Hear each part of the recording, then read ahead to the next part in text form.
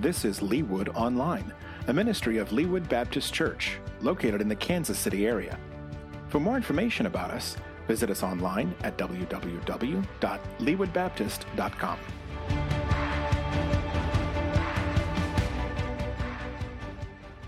I'm glad that Pastor Jason read this passage before I came up, because be prepared this morning for all of us together as a faith family to get our toes stepped on a little bit. When we were looking at starting a sermon series through the book of James, I was a little bit hesitant because I know what James is like.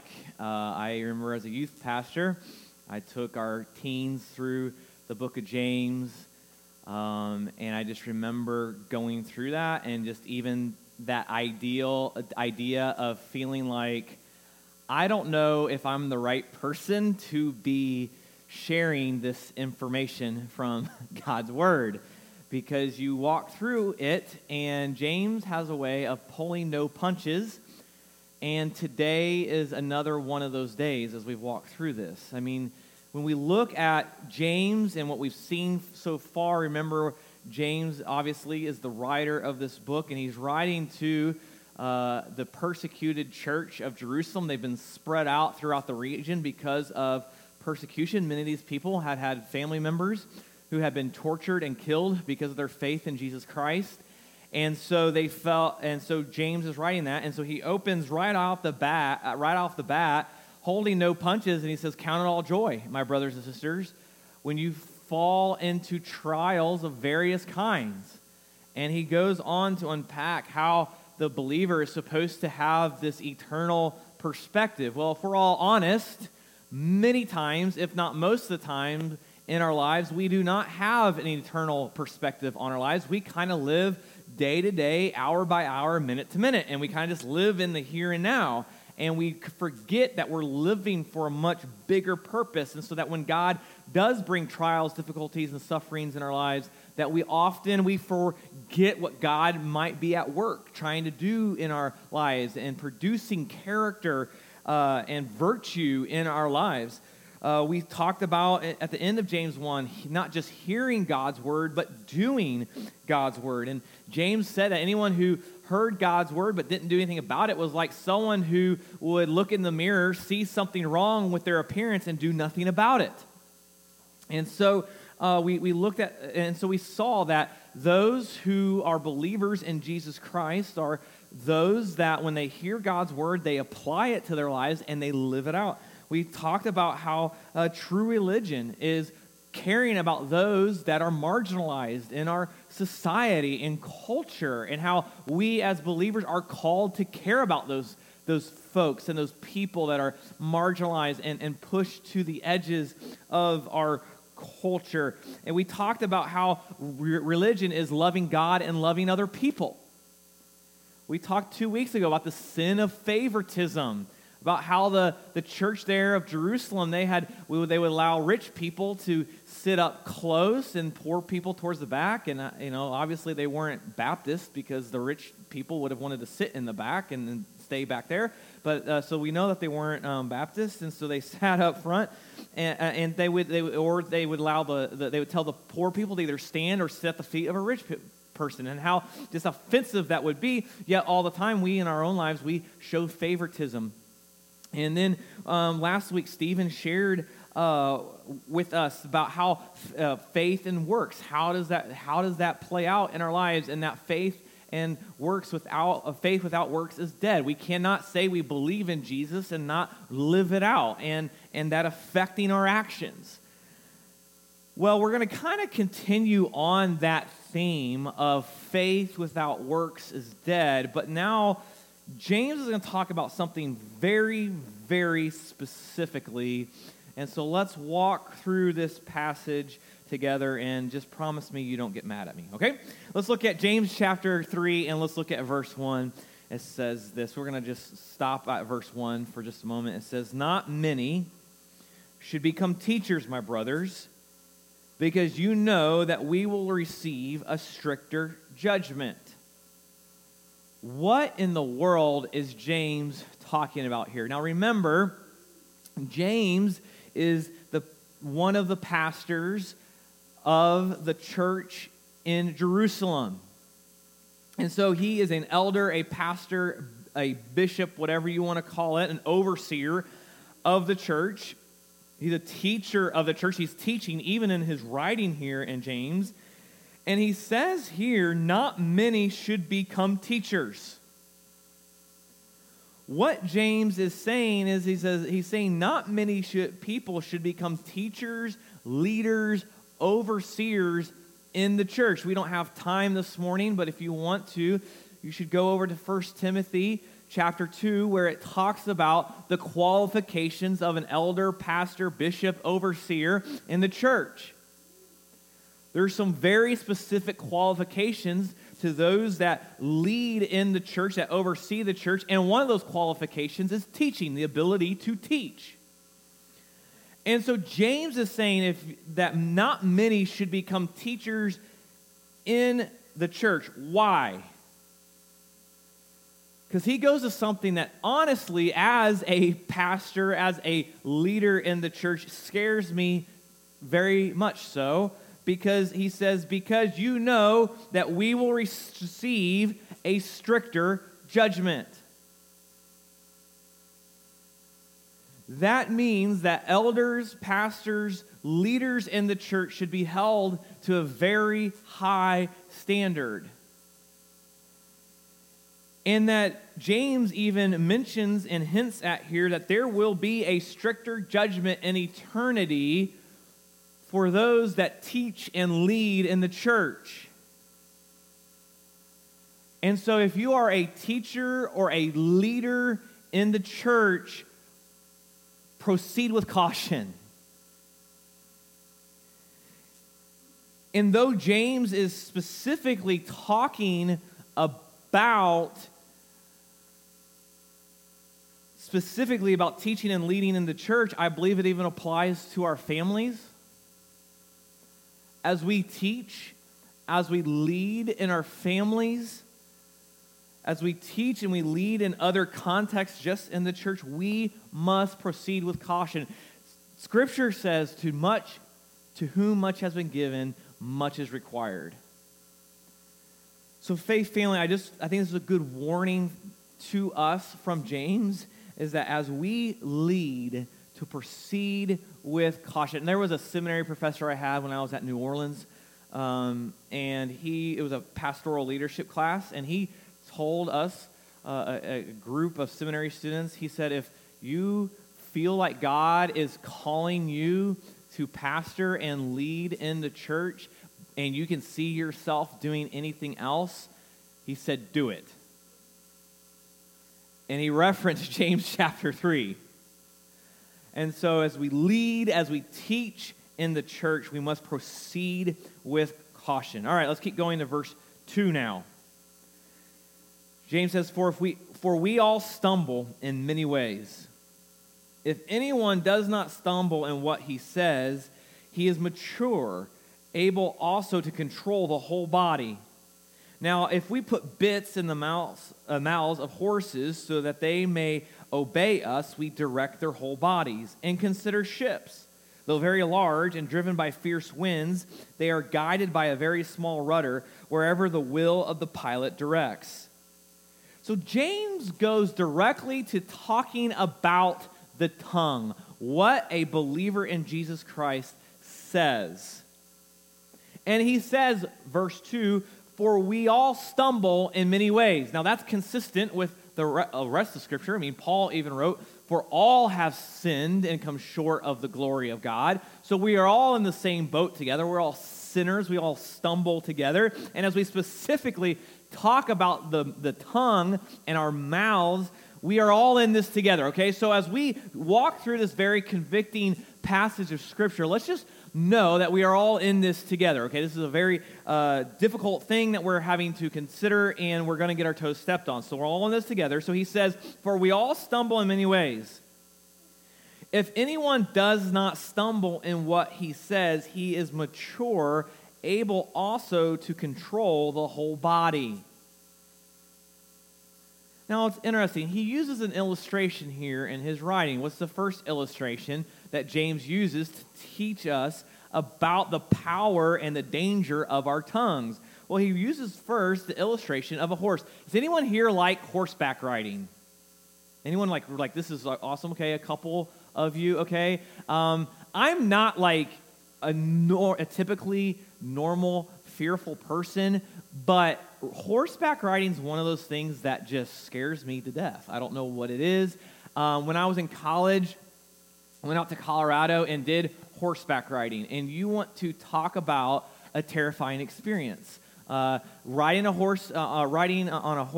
the back of a horse through the mountains with ledges that drop hundreds of feet. At that point, I mean, I just kept thinking, the only thing I think about is my life is completely in the hands of an animal. And I don't know if I have control issues, but in that scenario, I had control issues, okay? I did not want to leave my life in the hands of an animal. I mean, I kept, I know this is crass, I don't even know if I should say this, but like Christopher Reeves kept going through my mind. Like, I don't like it. I have never been horseback riding since. I don't plan on going horseback riding. I've been to rodeos, and I see these cowboys on the back of these horses, and I just think these guys are absolutely insane. But when you are horseback riding, what is the one piece of control that hopefully it works and the horse listens to you? What is the one piece of control someone riding a horse has? The reins, right? Like, if you pull back on the reins of a horse, what is the horse supposed to do? Stop, hopefully, if they're a good horse. Well, how that works is I had to explain to me that terrifying day in Colorado was that if you want your horse to stop, just pull back on the reins, because in a mouth, they train the horses, they have pieces of metal that when the leather is pulled back, it pushes the metal in the back of the horse, and the horse just knows, okay, when that metal's pushed back in my mouth, I'm supposed to stop. And they call it a bit. And so with that bit, and the bit is not really, compared to the size of the animal and horses, listen, I'm not anti-horse. I love horses. They're gorgeous animals. I'll watch the Kentucky Derby with anyone. I just don't want to ride them. I think it's a personal thing, but they're gorgeous creatures, just a sign of the creativity and the beauty of God's creation. So don't hear me wrong, I'm not anti-horse. But that gigantic, magnificent animal, gorgeous animal, is controlled by just a small piece of metal. It's unbelievable. So he uses that. And so he says, verse 3, now if we put bits in the mouths of horses so that they obey us, we direct their whole bodies. Then in verse 4, he gives another illustration. He says, consider ships. Though they're large and driven by fierce winds, they are guided by a very small rudder wherever the will of the pilot or the captain directs. So you think about a gigantic ship. Think of one of those ships back in the day of pirates. You know, these big wooden ships with the masts coming out of it, with the sails. You all have that picture in your mind, these big, gorgeous ships. And I envision a captain, it's a pirate, and that captain has this wheel, you know, with the pegs coming out, this wooden wheel, and he's steering the ship even in the middle of a storm. They're trying to guide that ship with their hands, and that wheel of the ship is connected to the rudder. And if you look at the back of those ships, you can see the rudder. And now the bigger the ship, the bigger the rudder, but considering the rest of the size of the ship, the rudder's a smaller piece of that ship or boat. And so you use that rudder to steer a gigantic, massive structure with a rudder. I wish Jim Evans was here. Jim Evans has told me stories about being on an aircraft carrier.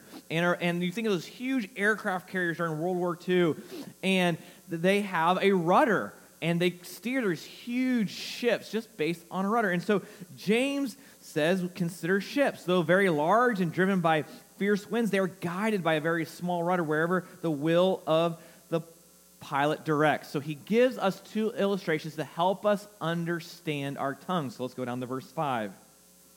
He says, so too Though the tongue is a small part of the body, it boasts great things. So James immediately compares our tongues to the bit in the mouth of a horse or the rudder of a ship. And our tongues, compared to the rest of our bodies, is a pretty small member of our body. It's not very big. But he says it boasts great things. And then look down and it says, consider how small a fire sets ablaze a large forest.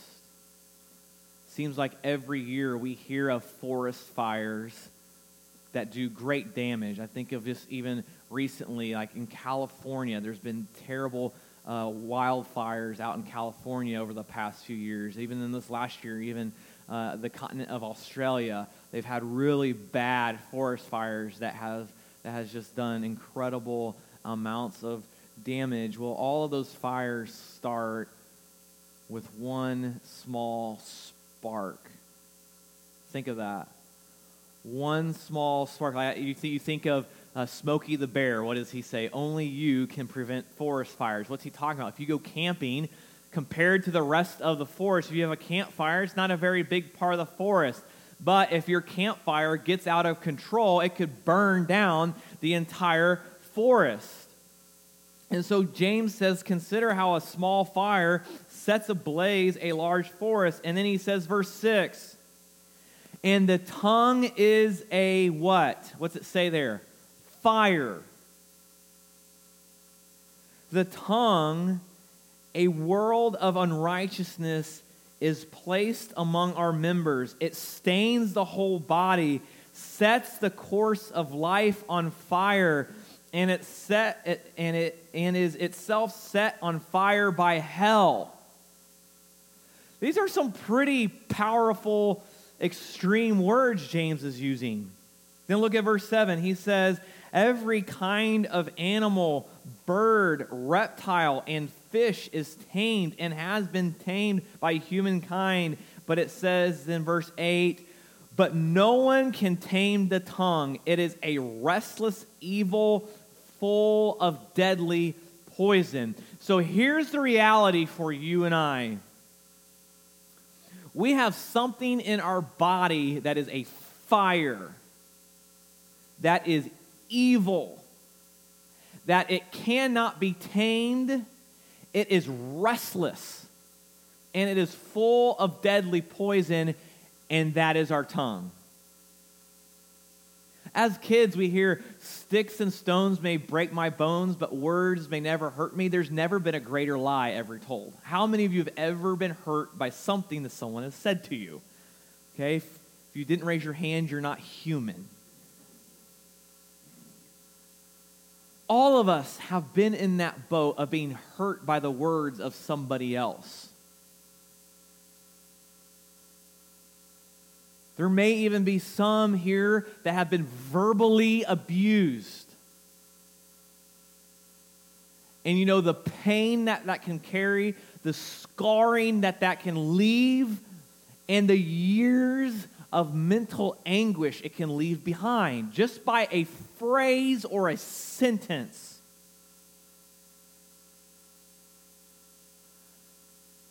I remember working with, when I was a student pastor, I remember working with a college student, and he told me his dad had left their family. His name was Bradley Stillwell. He left Bradley and his brother Jonathan when Bradley was 6 and his brother was 4. And he said, before my dad left, he told my mom and my brother, told us that we were worthless. When Bradley told me that, he was 20 years old, and he was 6 when he was told that. He remembered that. And that's something that he will carry for the rest of his life. The last thing my dad, he hasn't seen his dad since, and he didn't want to see his dad. Can't blame him. You are worthless. Many of us have had those kinds of things said to us, And we know the years and the decades of hurt and pain that words can cause us. Every one of us have been hurt by words. And so Faith Family, we know that, and we know that. But just as James said in James chapter 2, in verse 8, he said, "Indeed, if you fulfill the royal law as prescribed in Scripture, you should love your neighbor as yourself." And so every one of us have been hurt by the words of others. And so we must, as believers in Jesus Christ, valuing the life of other people, we must be very careful what we say. Because they carry not just lifelong memories, but eternal impact. And so James compares the tongue to a restless evil full of deadly poison, and we can go on and talk about different illustrations that our tongues can have. I think of how many churches have been split based on what people have said, how many people have been hurt by gossip, how many people have just talked to each other in an inappropriate way. We think of gossip, and a lot of times we don't even understand what gossip is. Like, gossip is, this is a pretty minor thing. We may not specifically be saying something about someone, but we might be being passive-aggressive in what we say, and even passive-aggressiveness can even be more harmful than just aggressive words. And we think about gossip. What is gossip? I think we need to have a good definition of gossip. There's a friend of mine, his name's Josh King, he's a pastor in Arkansas. Here's how Josh defines gossip. Write this down. He says, this is gossip. Every single time we talk about a problem with a person not involved, it's gossip. That's it. Let me say that again. Every single time we talk about a problem with a person not involved, it's gossip. That's it. And we look at the damage that gossip can do with our mouths, and we think about the damage over the years that things have happened in families, in churches, and businesses based just on hearsay and gossip. When we talk about a problem with a person not involved, it's gossip. When we think about that, oh my goodness, it's very, very difficult. So when I read this passage in James chapter 3 this week, I thought, what's the use in saying anything? Right?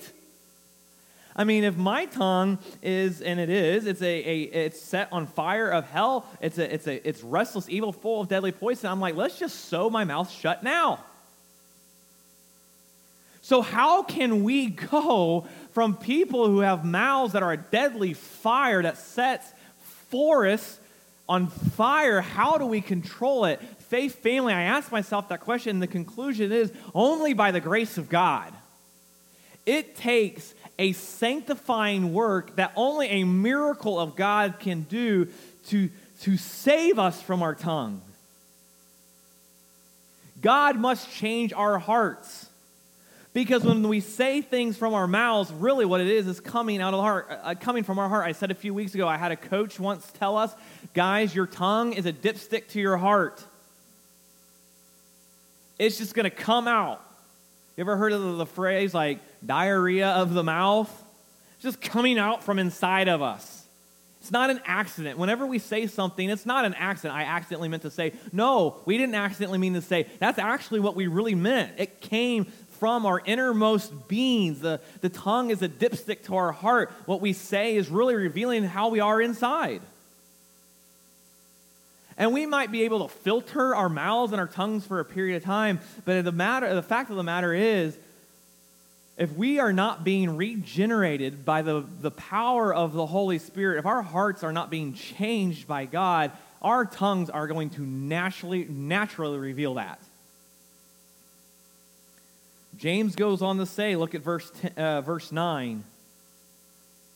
He says, with the tongue we bless our Lord and our Father, and with it we curse people who are made in God's likeness. What's James saying to the church of Jerusalem? He's saying, church family, we have a lot of hypocrisy in our church. That's what James is saying as the pastor of this church of Jerusalem. He's saying we have a lot of hypocrisy in our church, and it's based on our tongues, our mouths, by what we say. Because he says, in one moment, we bless our Lord and Father. One moment, we're worshiping. But in Another moment, we curse people who are made in God's likeness. James goes back to that theology of pro-life. Many of us, and I hope we are, as people of God, we should be pro-life, standing for the unborn. But if we're pro-life with the unborn, we need to be pro-life in every area of our life, even by what we say to people. If we value human life,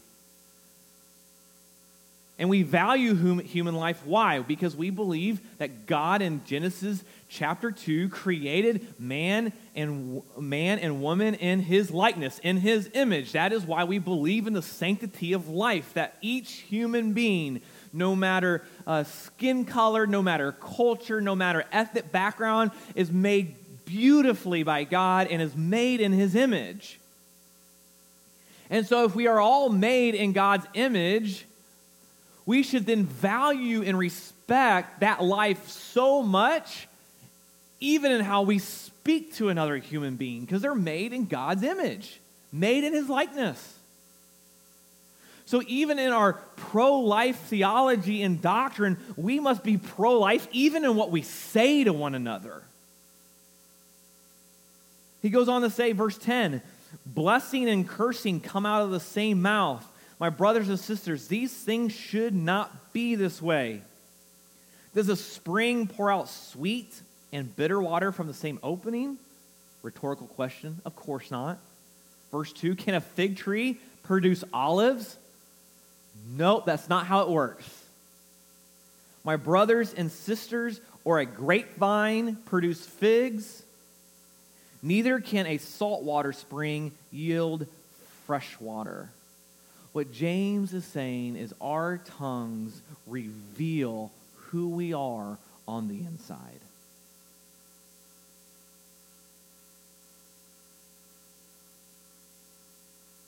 And so we must get on our knees and plead with God to change our hearts. Why do we need God to change our hearts? Because there's a lot at stake. Because if our hearts are not changed by the redemptive work of God, then it is going to come out in our mouths, and that small little fire that is our tongue, as it comes out, it is going to start a forest fire. Faith family, we need God to change our hearts so that way we can talk in an appropriate manner so that there is not great damage caused.